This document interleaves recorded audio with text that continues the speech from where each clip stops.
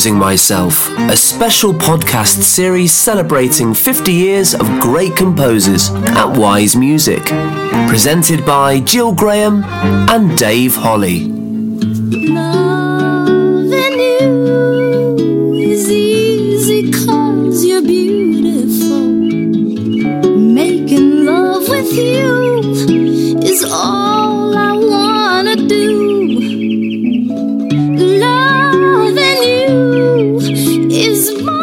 Just a dream come true, and everything that I do is out of loving you. Welcome to Composing Myself. This week, Dave and I are joined by Dick Rudolph, songwriter, record producer, music supervisor, label executive, contributed to worldwide sales in excess of 30 million albums, and loads of song placements in film, television, and advertising. Welcome, Dick. It's great to see you, and it's just exhausting reading that tiny wee bit about you. So God knows what it feels like being you. Yes, it's quite an interesting ride I've been on, I have to admit. But thank you guys for having me. I'm honored. But I feel a bit like I did when I was asked to come back to my university and be a guest lecturer, and I said I'll be happy to, but what do you want me to talk about? And they said, well, the students would be quite interested in knowing how you chose your career path, which I thought was one of the funniest things, most hilarious things I'd heard, and here we are. Exactly. Well, we've got I hope not too difficult question to start off with. Okay. And we tend to start off all of these sort of chats with it. Is can you remember? Was there a moment when you were very young and you heard a piece of music for the first time that made you go, wow, that's amazing? What was that? I have a couple answers to that. One was when I was very young. I was born in Pittsburgh, Pennsylvania, and which was at that point not a great, I shouldn't say it wasn't very cultural, but my world was very small. You know, I was a little boy. It was before we moved to Miami Beach, and which was also not a cultural mecca at the time, although I don't know if it's considered to be now. Anyway, all my friends and family in Miami probably hate me already. But I remember it, and it's so strange because, and I have to admit, I was listening to your wonderful podcast with the great Rod Argent, and I heard a similar question. I was thinking, what did I hear? When did I first? I didn't understand it at the time, but I remember being a little kid, and I could remember lyrics to all these songs, which I didn't understand. And I'm talking about 6, 7, 8 years old, right? And a friend of mine's mother heard me singing this one song, and she said, how did you learn that? I said, I don't know, I just heard it. And in those days, there wasn't the kind of social media or coverage that we have. You know, there were only a couple television stations and a couple, I'm talking about in the 50s, you know. So at the 1950s, in case anybody's paying attention. And they were, and she said, oh, I don't believe it. And I said, well, no, I just can listen to stuff. And she gave me this. She said, I want you to, here's a record. I'm going to play it for you once or twice. And I want you to tell me the lyrics. And it was, and I did. I remember, and I was trying to remember what that song was. And it turns out it was a Rosemary Clooney recording of a song. I'm not sure what the name was, but it had mangoes, papayas, chestnuts from the fire in my house. Do you know the song? I know the song. I don't know what it's called. Go, Dave. My house, come on in my house, something like that. And it was so crazy. It didn't mean anything to me at the time. But years later, as I realized how much I loved the application of the English language to music, musical forms, I realized that I had one thing, and I feel so lucky that I had one thing that I could do that's kind of at the core of all these other crazy things that you mentioned. I'm a songwriter, and and I love putting lyrics to music. It just makes me so happy. I'm so happy I found one thing in my life that I could do that I can still do. And actually I'm doing more than ever. It's pretty great. Gets me to all kinds of interesting situations with all kind of talented people. But my wife's got a thing. If she listens to a song through once, maybe twice, she's already got most of the words. You had that thing, did you? The same thing? Yeah, I have that thing, as they say, that thing. Yeah. I do. And also the thing that I have, which I'm so lucky about, is it's like that, you know that movie, was it Sixth Sense, the Bruce Willis movie where he says, yes. I see dead people? Well, that's what happens when I hear melodies. Yeah. Right? I see lyrics, I see concepts, I see what it's about. I can listen to this, and we're in the studio all the time, and if I hear a passage or a melody or something like that, I just say, I know what that's about. I was reading about you on the internet because that's what one can do these days. And I'll miss out some of the stuff I found. But you're from an interesting background, I think, Jewish Lithuanian descent. Was that a musical background as well? Because obviously Lithuania and its heritage of folk music, etc., etc. Well, tell us about your mom and dad. Well, it's interesting because I didn't know anything about that. My mom and dad never told us about our heritage before we came to America. And I didn't find that out until my daughter Maya was on a show called Finding Your Roots, I think. Mm-hmm. And we found out that we'd come from Lithuania and that our name before we got off the boat was Rudolph. And I had a great-grandfather named Wolf Rudolph. Oh, what a name. Yeah. And it was so funny because years ago, when Maya was born, we stopped on our travels for her birth in Gainesville, Florida, which was a lovely little college town at the time in north central Florida. And it was really great, very inexpensive place to live. It was a small college town then. That was the good news. The bad news was you couldn't make any money there. So I had all these jobs, and one of the jobs I had was I was a sandal maker at Tuesday Morning, the local head shop in town that was co-owned by Stephen Stills. Tuesday Morning, get it? And I sold flowers, and I had an all-around handyman. We will do or fix anything business. But I also had all these jobs so that I could keep writing, and it wouldn't interfere when I wasn't working.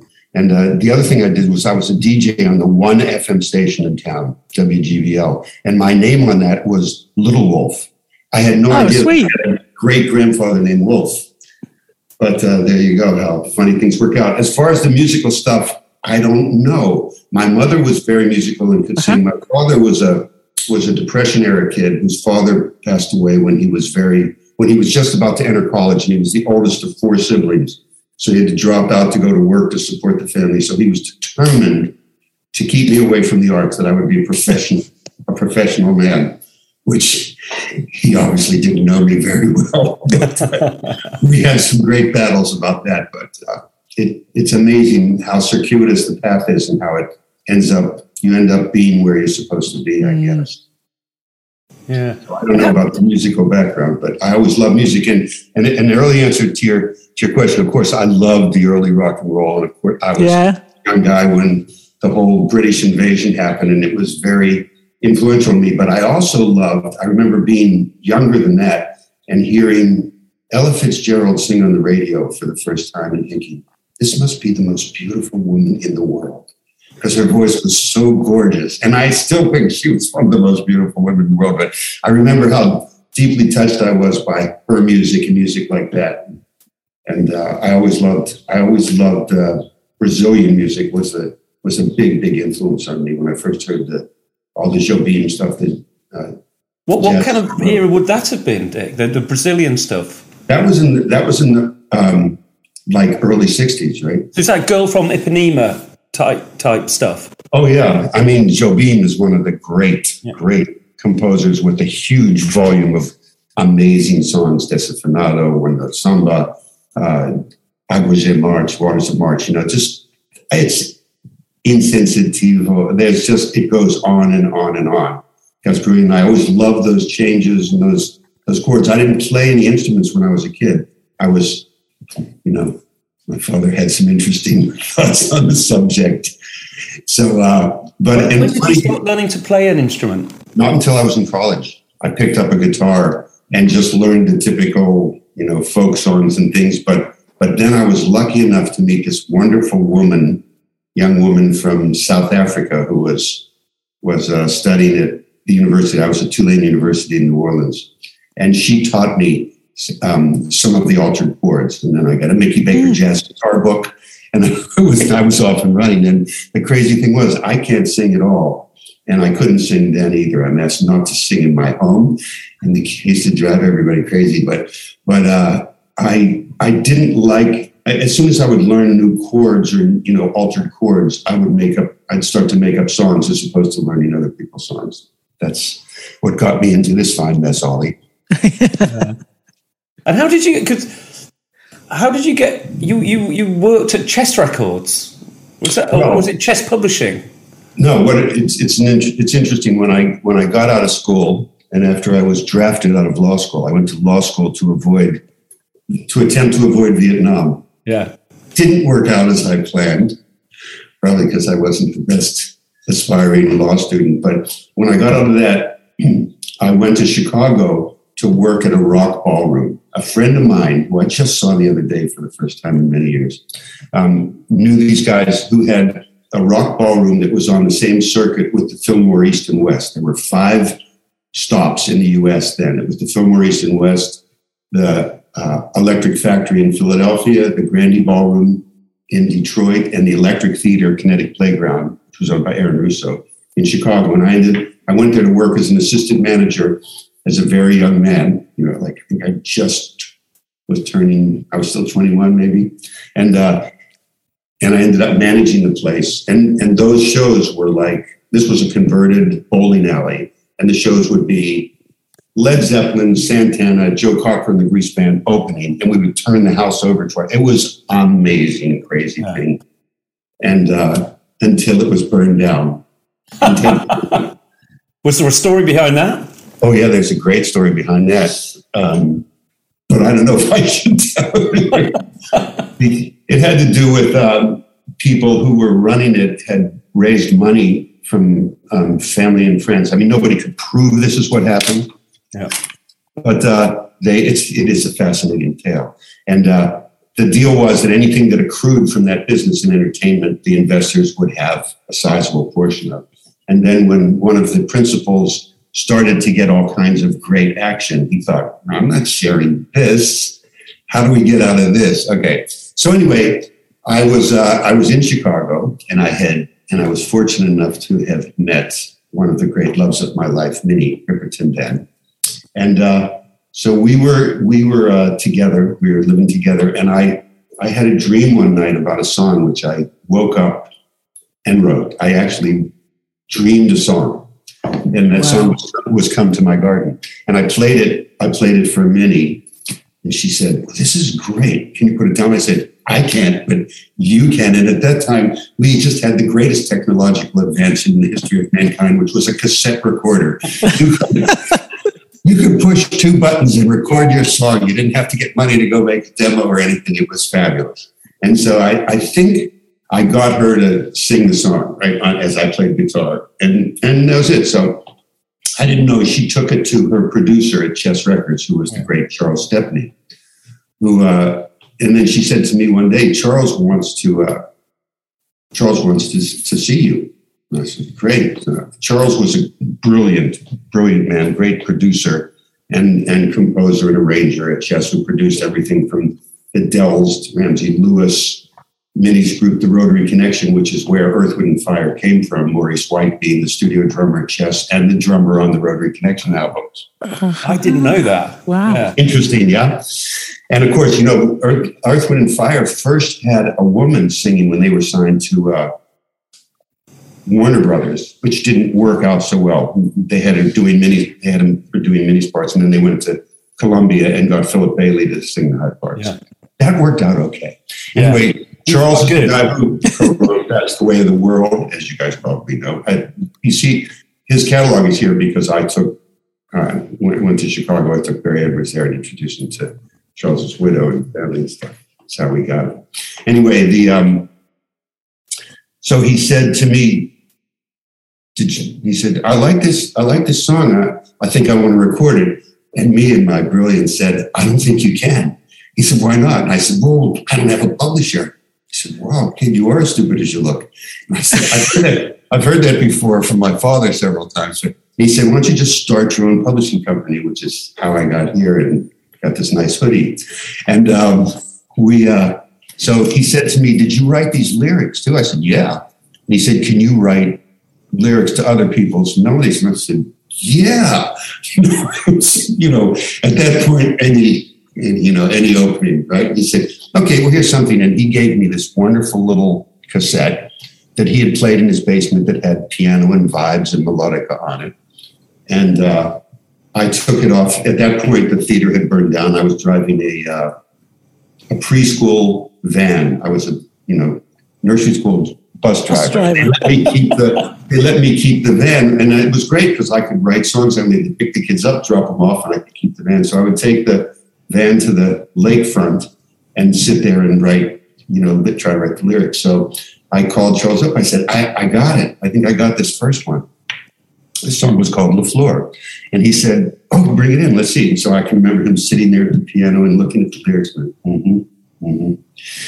So let me see. This is the flower singing the song, he says. And I said, yeah, this is good. He said, I'm thinking he's going to say, get the hell out of here. But he finally goes, okay. And there's a seed inside. Yeah, okay, great. And yeah, okay, great. Here's some more songs about from wrote, right? And that's what got me started. So I started writing with Charles, who was my first adult male mentor. And how lucky I was to have him. I thought, this guy's pretty hip. He's very old, but he seems to be pretty hip. He was at least 35 or 36 at the time. Very old. For an old guy, he seems pretty cool.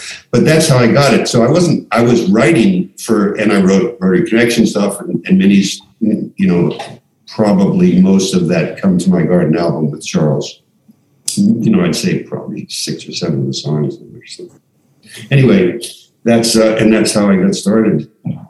But were you actually kind of a house writer at Chess, or you just worked with Charles? No, I had my own publishing company by that time, which Minnie had named the brilliant name Vicky Bird Music and Publishing Company. Yeah, it's fantastic. And so I had a job. I was driving a bus. I didn't need to sell my publishing. So anyway, I was very lucky that just kind of very serendipitous the way those things go.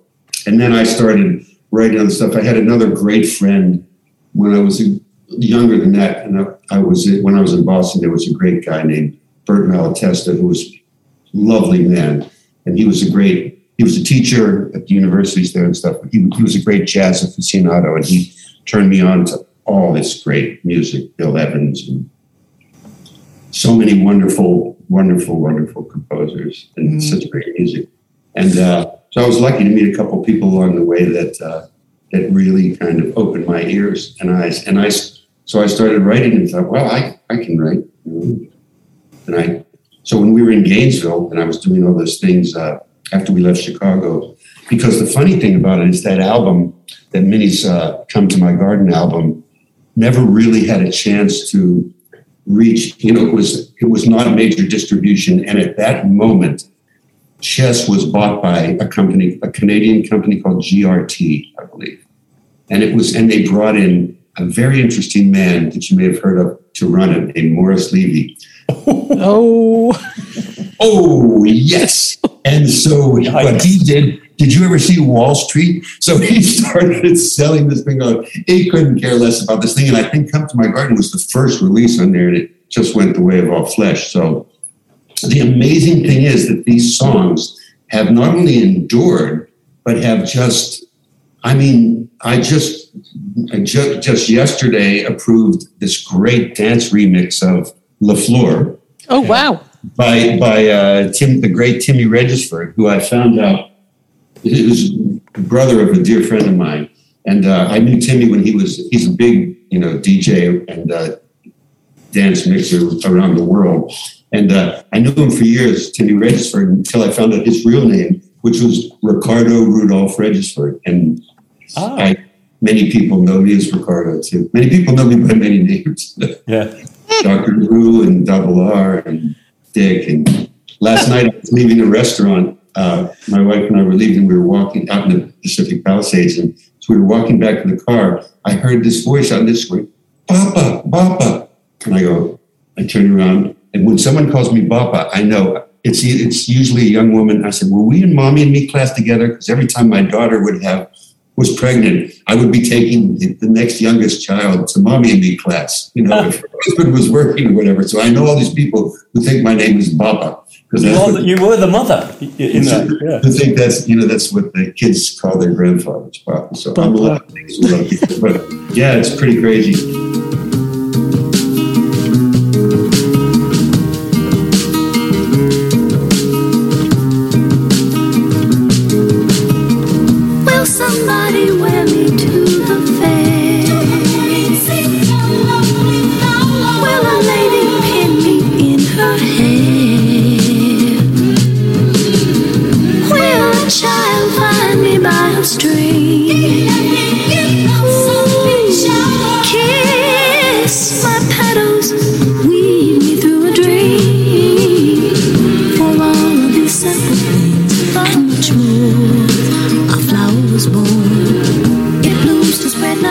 I was thinking about, how do you choose who to write with or for? Does it come to you, or do you go out and find people that you really, really want to collaborate with?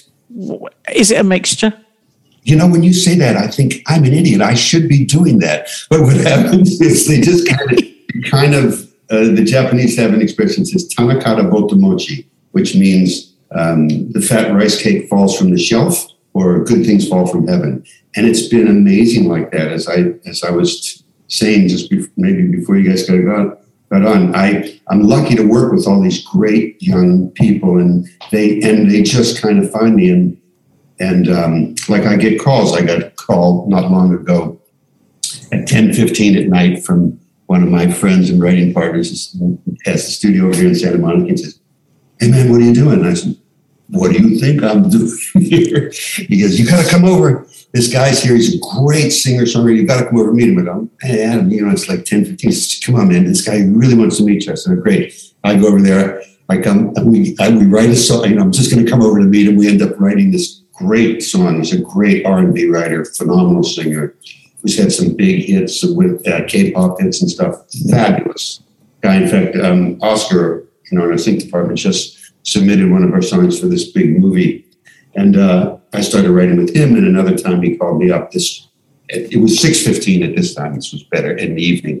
"What are you doing?" I said, "I'm slicing the daikon for our sashimi dinner. What do you think I'm doing?" And he goes, "This woman's here. She's a great singer." I said, "I can only come over for a minute, but because it's only like 8 minutes from my house, the studio, which is great.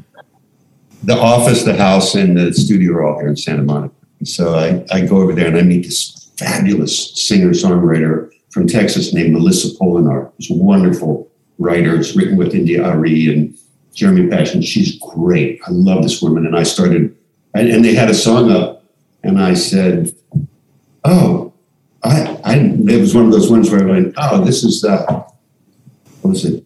I think I hear the hook here."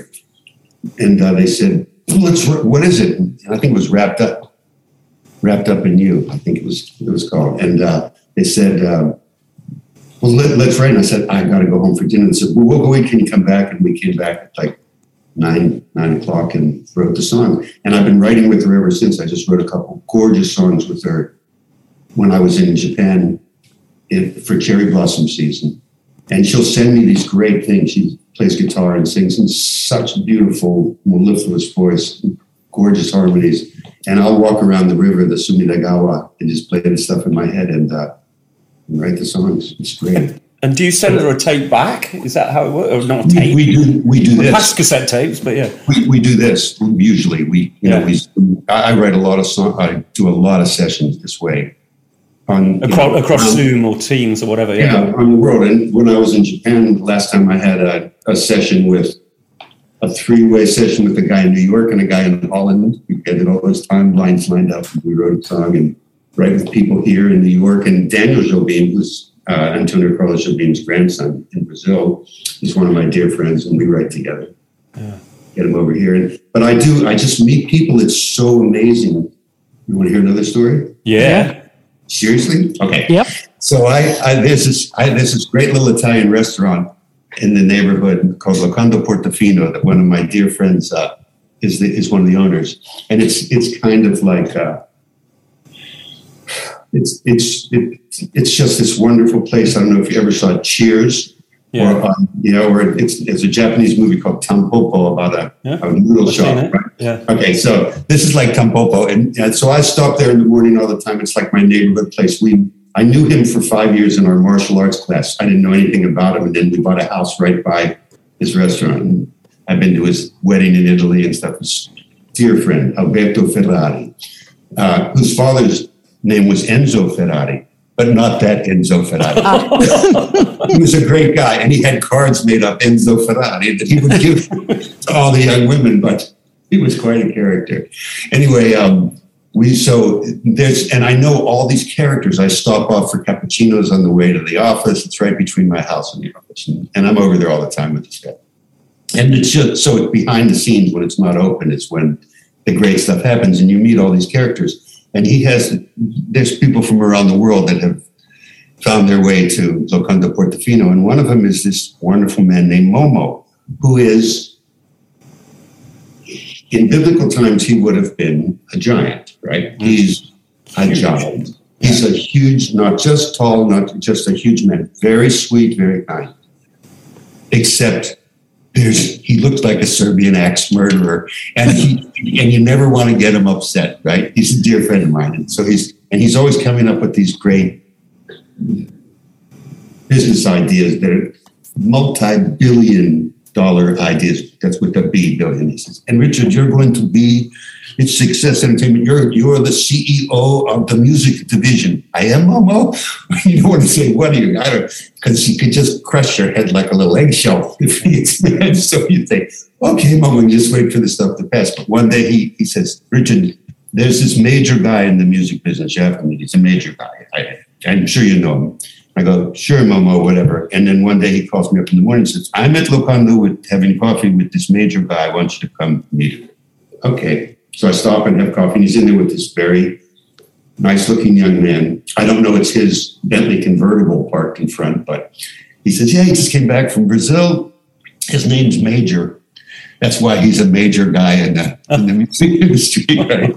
And he says, he just came back from Brazil, and he said he just had this song that had 250 million views on the video in the first 2 weeks. And I timidly said, you don't mean 250 million views, do you, Mom? With like 250 million. Okay. And it was. And he was in the video and wrote the thing. He said, what do you do, man? I said, hey, I write. What do you write? And I said, well, I love Brazilian music, and I love to take the changes and put contemporary beats on them, like change, integrate them with contemporary music. He said, that's a great idea. I love Brazilian music. We should write together. People always say that we should write together. It's a long answer to your question. And you always go, yeah, okay, but it has to be right, as I'm sure you understand. But do musicians say to each other, we must write together in the same way that I say to people, yeah, we must do lunch, but we never do? That often happens. And you're reluctant because you can get into a situation, and if it doesn't fit, and today there's all these things where people say they have these writing sessions, and these writers go to 3-4 sessions a day, and they're parsing out their percentage, and they're fighting over, so I feel that's not comfortable for me. I don't feel like you're doing it for the right reasons. If you're writing together and you say something that becomes a catalytic agent and leads to a better part, and you go, well, that's my line, or that's your, that's silly. Yeah. But again, to me, that's silly, but I don't denigrate it because that's how a lot of people work, and I just can't do that. But so this guy says to me, oh, we should write. I say, great. So a few days later, he calls me up. He said, hey, this is Major. I have a track based on your idea. Do you want to hear it? And I go, sure. What idea was that? He says, the Brazilian stuff with the beats. I said, okay. He said, I'll send it over. So he sends me this track, and it doesn't have melody or lyrics. And so I come up and said, it's a nice track. Do you have a melody idea? Do you want me to work on something? I said, give me a minute. So 3 days later, he calls me up and he said, hey, I got this idea for a melody. Can I come over and play it for you? I said, sure. So he come over and he puts his phone on my desk and he said, I had my friend Justin sing the melody I did. You want to hear it? I said, yeah. Justin who? He said, Bieber. Okay. So they said, well, that's good. I like it. He said, do you? I said, yeah. He said, do you want to write the lyrics? I went, okay. And so I'm thinking, okay, so it's great. So I said, I better write something good for this. So I called him up. I said, I got something great. I called him up and I said, Major, I got this thing. I think it's really cool. Do you want to get together and work on it? He said, well, let's just go record it. Said, okay. So we go in the studio, we record it. And this happens all the time with these guys. And fortunately for me, I think I don't want to sound arrogant or anything, but I may have more literary references than a lot of the people that I work with. And, it's kind of what I do. And it's great. It's a great thing for me. I love it because they don't want to think about this stuff. And so I get to work with all these great young people who are younger than my kids, much younger. Yeah. And it's fun. It just keeps me going. I have so many things, so many great projects now. And it's just, like all the things you read, these things that I don't know what I do, all the different things that have come from it, but I'm working on all these different wonderful creative projects now, because for the last several years, I've looked at our business and said, the future of it is cross-pollination of the media, that we need other platforms. Because if you write a song and put it on Spotify, there's 60,000 other songs a day going up on there. You need something. And so it's led me into all these wonderful creative endeavors that are much more far-reaching than the stuff you read about, Phil. So it's interesting. I think part of that is your. We need to talk about Minnie. I think the love, one of the loves of your life, and reading about Stevie Wonder and you producing Perfect Angel, the second album. Yeah, the second album. How did you get Stevie involved? Yeah, it's a great story. We came to we were in Gainesville, and the guy who was the creative vice president of Epic Records at the time heard about us from their college rep. Heard that Minnie was in Gainesville, Florida. And the guy came out to the radio station to visit Little Wolf and said, you're married to Minnie Riperton? Yeah, she's here in town tonight. So we had made a little demo tape. I don't think we had made it. He didn't hear that yet, but we had made a little demo tape, and that's where I wrote "Loving You" and these things. I had a little duck pond there, in the midst of all my different business endeavors, and all the songs on that album, pretty much. And so Don Ellis flew down to Gainesville and sat on the floor with us, and we played him these songs, and he, gave her a contract and said, and then we came out to LA. We didn't know anybody or anything, and said, who do you want to produce you? And Minnie said, Stevie Wonder, who at that time was the hottest. This was after Intervisions and Talking Book. And it's in the middle of that 5 or 6 album run that's amazing. The greatest. So everybody went and asked the question you did, how are you going to get Stevie Wonder? Minnie had met Stevie back in Chicago at something, and they had recorded one of his songs on the Rotary Connection album. But anyway, we didn't know it that he was a fan of it. So now we're out at this little house in Laurel Canyon where we're staying, and this guy comes over who was a friend of Minnie's manager. I think his name was Alfie Schweitzer. I'm pretty sure that was his name. And he said the same thing. What are you doing? And who do you want to produce? And Stevie Wonder, he said, oh, I used to be his agent. I used to walk him I was the guy that would walk him on stage to the microphone. Really? He said, amazing. He said, I think I can get him on the phone. I think I can get him on the phone. And he goes to the phone and he calls him. He said, I think he's in the studio. And he was at the record plant at the time, the old record plant. And he goes, hi, this is Alfie Schweitzer for Stevie Wonder. Hey, Steve, how you doing? Yeah. Listen, I know this sounds crazy, but I'm up here in Laurel Canyon with this artist named Minnie Riperton. What? Okay, hold on a second. He said, he wants to talk to you. Minnie picks up the phone. Hey, she says, what? Where? Okay, bye. I said, what happened? She said, he wants me to come to the studio. So we took her down to the studio and dropped her off. And I don't know how many hours later she called up and she said, can you come down here? And I went, sure. So I go down there and she said, Stevie, I want you to meet my old man. And he takes my hand, right? I go to shake his hand. He takes my hand and holds it for about 20 minutes while we're talking, just holds it. And somehow or another, we said, look, and Minnie told him the whole story, and I don't want anybody else but you to do this, right? And he was under contract at Motown, obviously, and he said, I can't. They would kill me, but let's do it. He said, but I'll only do it. And we played him the songs, so we went over to where he was staying. And first we played him all the songs. I was playing guitar. It was ridiculous. And because I'm not much of a player, but Minnie could cover that up. And so we go, he said, I'll do it, but if you'll do it with me, to me, right? Okay, sure. Whatever. And so we came up with a production. I everything he did, I called him El Toro Negro because he was the Black Bull, right? So I came up with El Toro Negro, and he, from my days in Miami, La Playa de Miami con mis hermanos cubanos,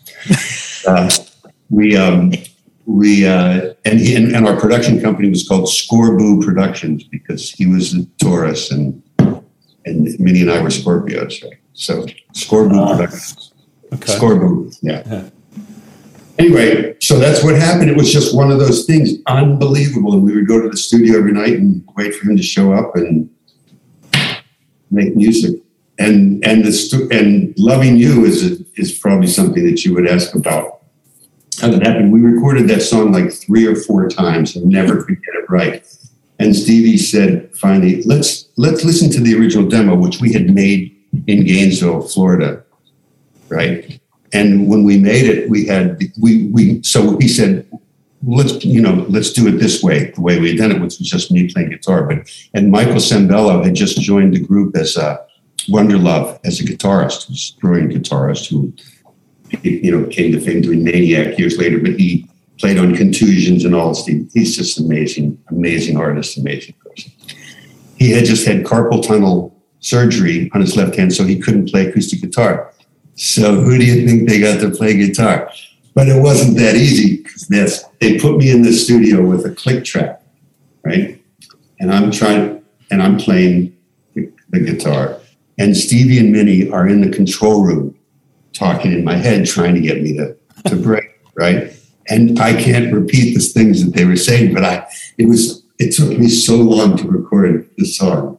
It was just incredible. But fortunately, Steve covered it up with these 2 gorgeous Fender Rhodes parts that are just brilliant.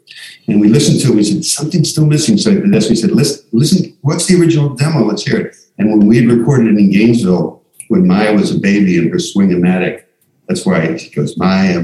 Yeah, at the end. Yeah. She, I guess the window was open and there was a bird singing outside the studio. So Steve said, get the bird. That's how the whole thing happened. But that record almost never came out because the record label didn't want to release it because she was a black artist and there was no bass and drums on it. So it can't be done. It did quite well, though. Fairly well, yeah. What was that experience like? It must have been a whoosh, was it? Because that went #1 all over the world, I think. No, it really was, and it was a whoosh to say the least. It was quite an experience, and it taught us a lot. It certainly taught me a lot about energy and about the world. And when you have all that energy directed at you from everywhere, it's a tangible thing, and it does affect you. It really does. I don't think people are aware, but we look at all the people that are in the limelight. We look at some of them who have a really rough time, living and being themselves. And I understand it. It's not just the adulation and the everybody telling you you're great, but it's also all that energy. It's a real thing. So it was a very interesting experience. I remember George Harrison saying the Beatles gave their nervous systems to the world. They were just fried by all that energy and screaming and attention. Yeah. But like I was saying, Loving You obviously has done very well, but I was saying before about the stuff from the Come to My Garden album. Those songs somehow endured, even though they never had that kind of release. And LaFleur, as you guys well know, I mean, it's been the end title in what was it, Us, the Jordan Peele film. Yeah. Made a deal for it with Nike for Air Jordans. We just made a huge commercials, and it just keeps getting used and just keeps growing and growing and growing. And there's other songs like that from that era too. They're almost bigger now than they were then. Oh, because you've got people who heard them at the time who still love them, and every generation adds more people. You know, my kids listen to them. It's amazing to me, and it's all that, and you know, it's very. I guess we're very fortunate too that the hip hop generation discovered it and sampled all of our songs. It's kind of like a who's who of that world who sampled these songs.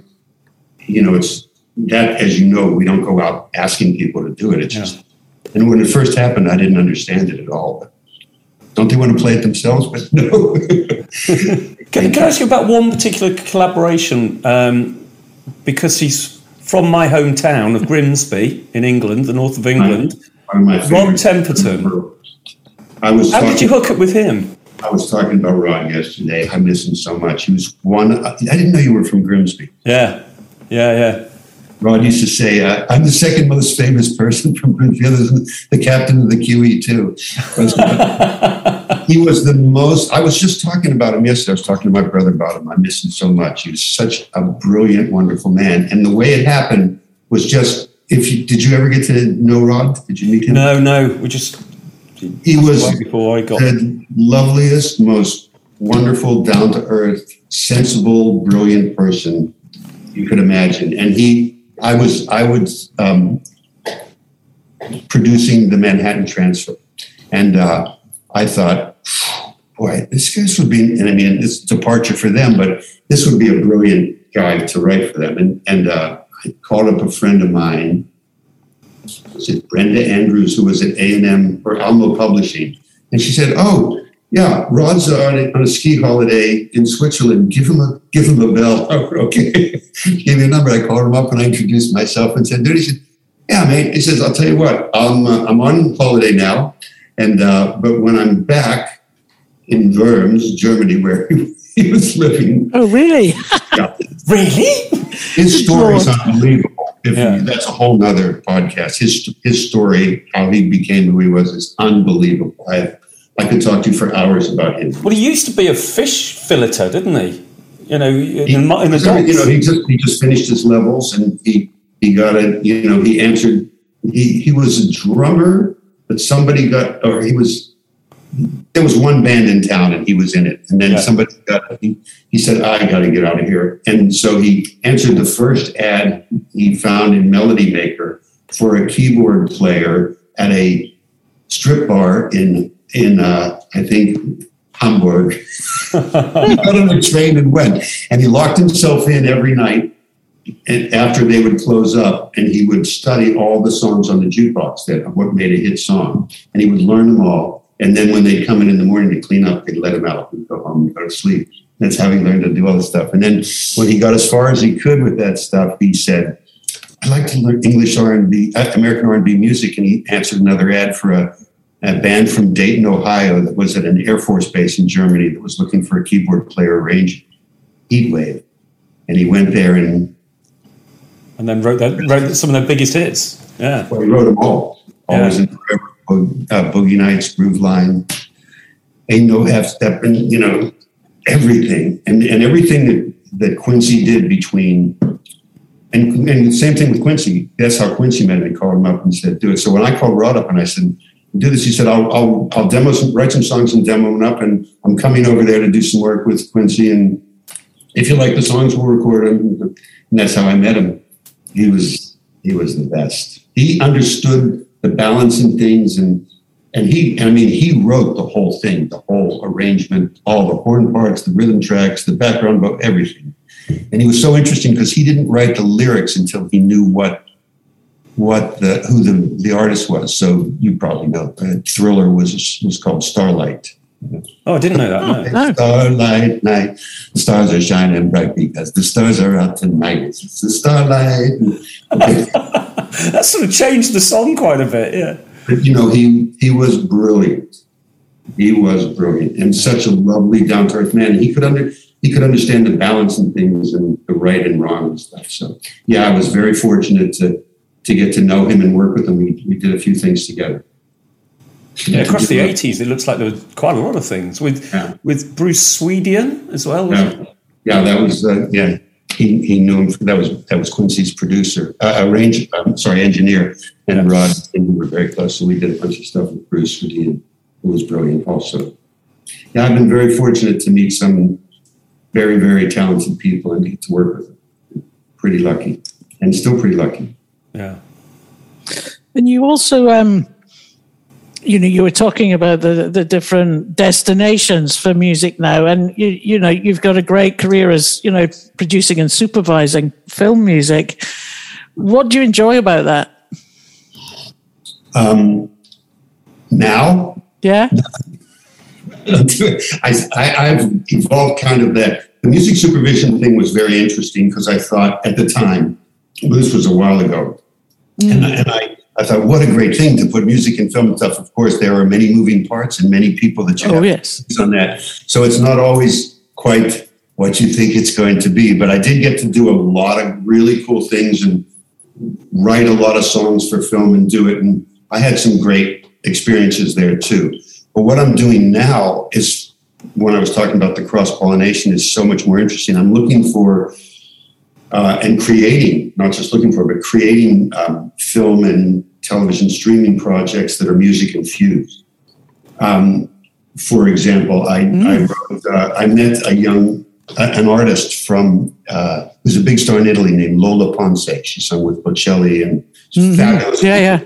She was here and we hit it off. And this was before COVID. We started writing together, and we took her in the studio and recorded a few songs. And she lives in San Miguel de Allende. Have you ever been there? No, I've heard it's amazing. Amazing. Fabulous place in Mexico. And it's a really enchanted place. And so I went down there, and she's married to a wonderful man named Aron Diaz, who's a great Telemundo novela actor. Okay. They're beautiful people. If you look them up, Lola Ponce, Ponce, and Aron Diaz, you're gonna hate them at first because they're so beautiful. That's annoying. But you get over it because they're so beautiful and charming, and they're great people. And so, like, she had some people that were supposed to manage her. Then they said, these songs are great. Let's put them out. I said, great. What's the plan? They said, we'll put them on Spotify and see who buys. I said, that's not a plan. So I went down there to see if they said, maybe we'll do an EP. And I thought maybe we can create a story for a video for them, and ended up writing this whole story.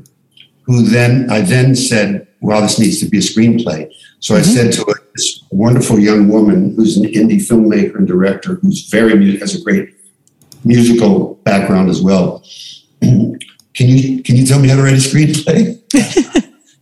Sure, I'll be happy to. And she told me how to do this stuff. And I said, okay, here's how you write the beat sheet. And I started, and then I went back to him and said, there is no effing way I can write this. Can I pay you to do it? She said, no, but I'll write it with you. So we wrote it. It took us a year because she was making 3 other films in this time. And it's all imbued with music, all different kinds of ways to do a musical. John Carney's one of my inspirations, the way he made, the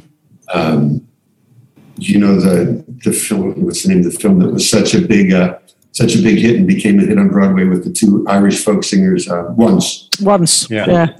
And then he also made Sing Street. Have you ever seen that? No.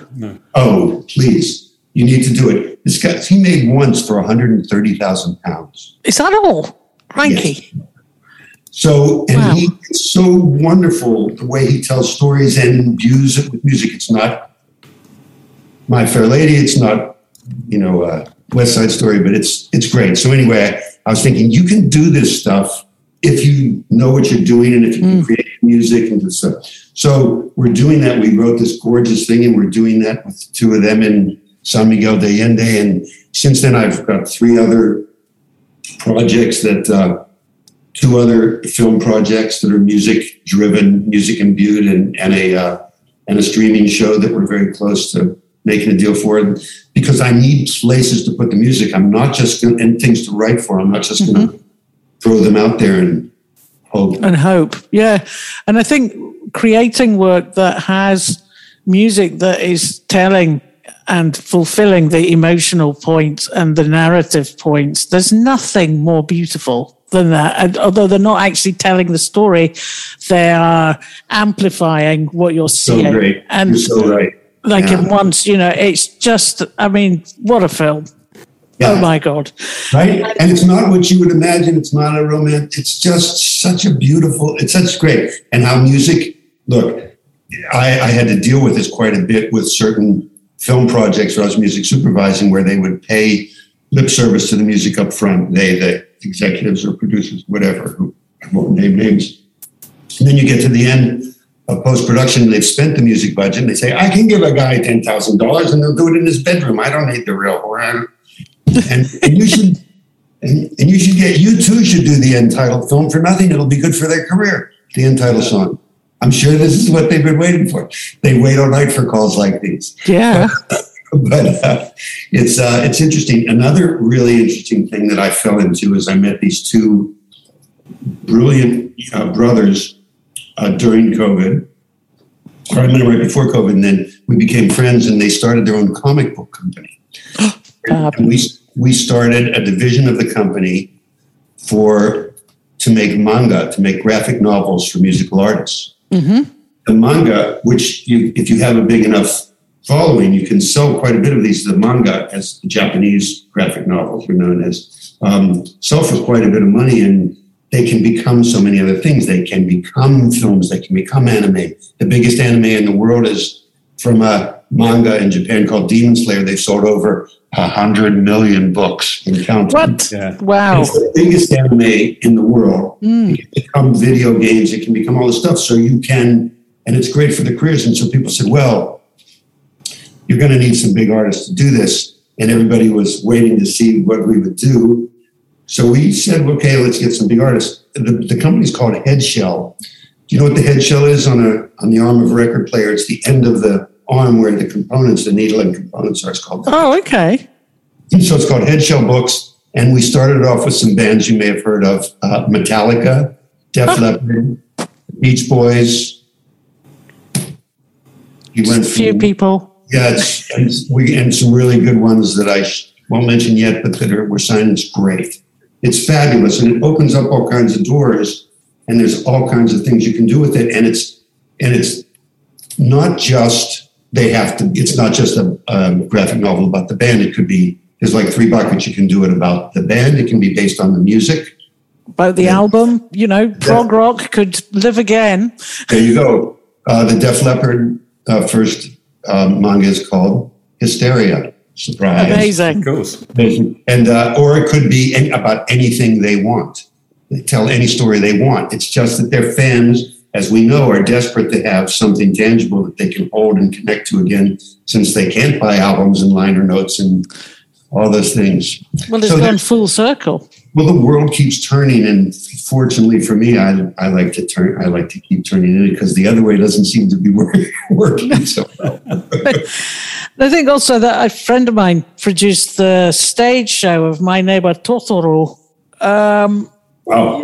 And even just taking that from anime into a live stage show, I mean, you can't go wrong, can you? No. Incredible. And look, we're not reinventing the wheel. Disney kind of figured this out a while ago. Yeah. Hello. Yeah. Come on. It just goes on and on and on. Yeah.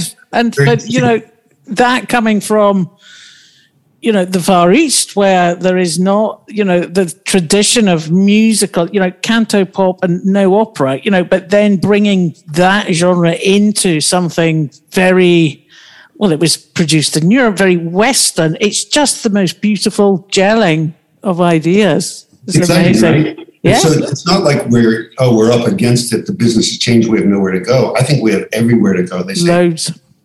one door closes or several doors close, but the whole universe opens, right? And that's and you just have to have the courage, right, to say, in my belly, I know this is going to work. Right.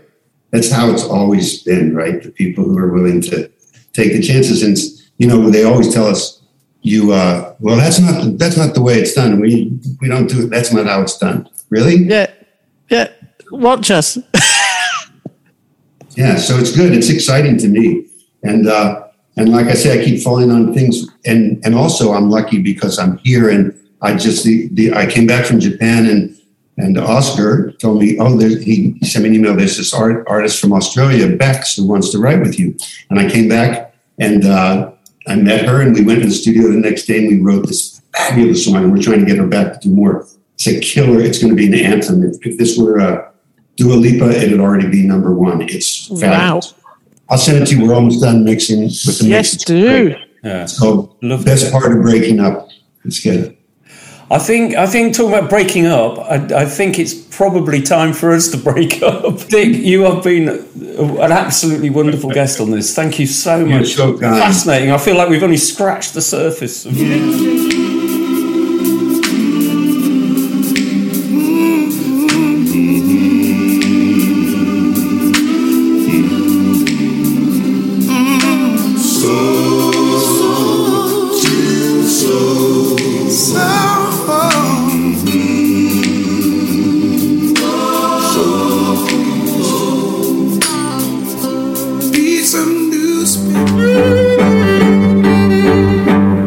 This episode of Composing Myself has been brought to you by Wise Music Group. Thanks for listening.